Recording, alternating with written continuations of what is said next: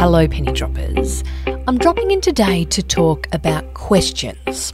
Specifically, I've got a quick test that you can do to help you understand if you need to ask some big questions. And I learned this when I was specifically asked a question about money, but probably not the sort of money question that you're expecting. Let's see, eh? So it happened to me last week in the car on my way to work, because as I've said many, many times, useful stories will pop up everywhere in your life. You've just got to keep an ear out and then write them down.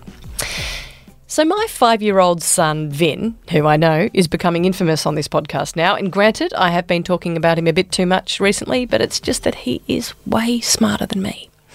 So he had heaps of coins. It was canteen day, which means that I had spent the morning running around my house frantically looking for enough coins for the canteen.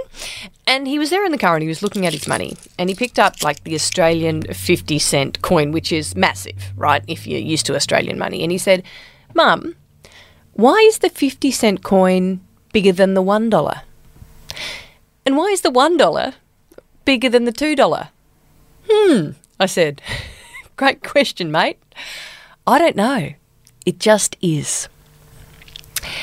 It just is. As soon as I said that, I thought, you're onto something, mate. Because if it just is the answer to anything, what are the chances that that's a good sign that it's probably time to ask some questions about why it just is?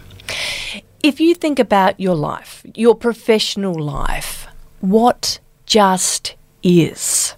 Should it be? I mean, there might be organisational things like the length your meetings run. Why are they 1 hour? Why are they half an hour? Maybe the engagement surveys that you do annually. Why do we ask these questions? Why do we do it in this way? What about that weekly all-staff email that gets sent out from the CEO? Maybe that's you. Why are you communicating in that way? Is it still useful? Was it ever? Then there might be more personal, worky type things, like the time you start work, the formal tone of your emails, the way your diary is run, how your presentations or your slideshows look, what you wear to work. Why do you do it in that way?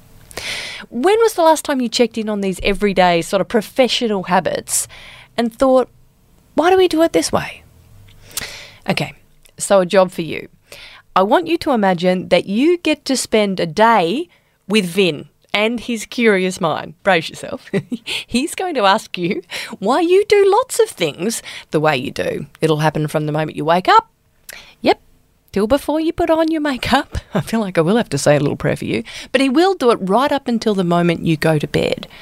Imagine the questions he'd ask and then consider 3 things. Can you answer it?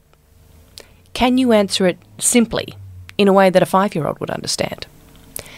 Is the answer still true for your organisation, for your market, and for you? If you get a no to any of those 3 things, maybe it's time to change something. This is what simple questions can do. They help us see problems that we didn't even know were there, because often we can't even see the questions that we need to ask of ourselves as leaders or of our organisation, because we're just so used to the way things work. We don't even see them. We slip into default thinking. And what's the cost of that? I reckon the cost could be that you may not be being as valuable as you could be. Seriously, people might think that the 50 cents is more valuable than the $2.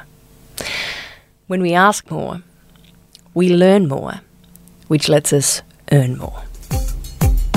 Now, I want to ask you some things so that I can learn some things and then maybe earn some things. Legend points is what I'm after, if I'm honest. It's simple. Reviews. If you've got 20 seconds right now, and if you listen via the Apple Podcasts app, I'd love it if you could just grab your phone, hold it out in front of you. Oh, stop driving first if you're driving. This is not something to do while operating heavy machinery.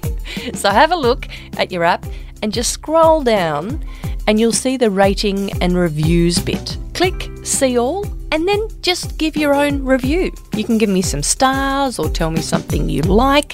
Let me learn from you to make sure that I'm not doing this podcast this way because it just is.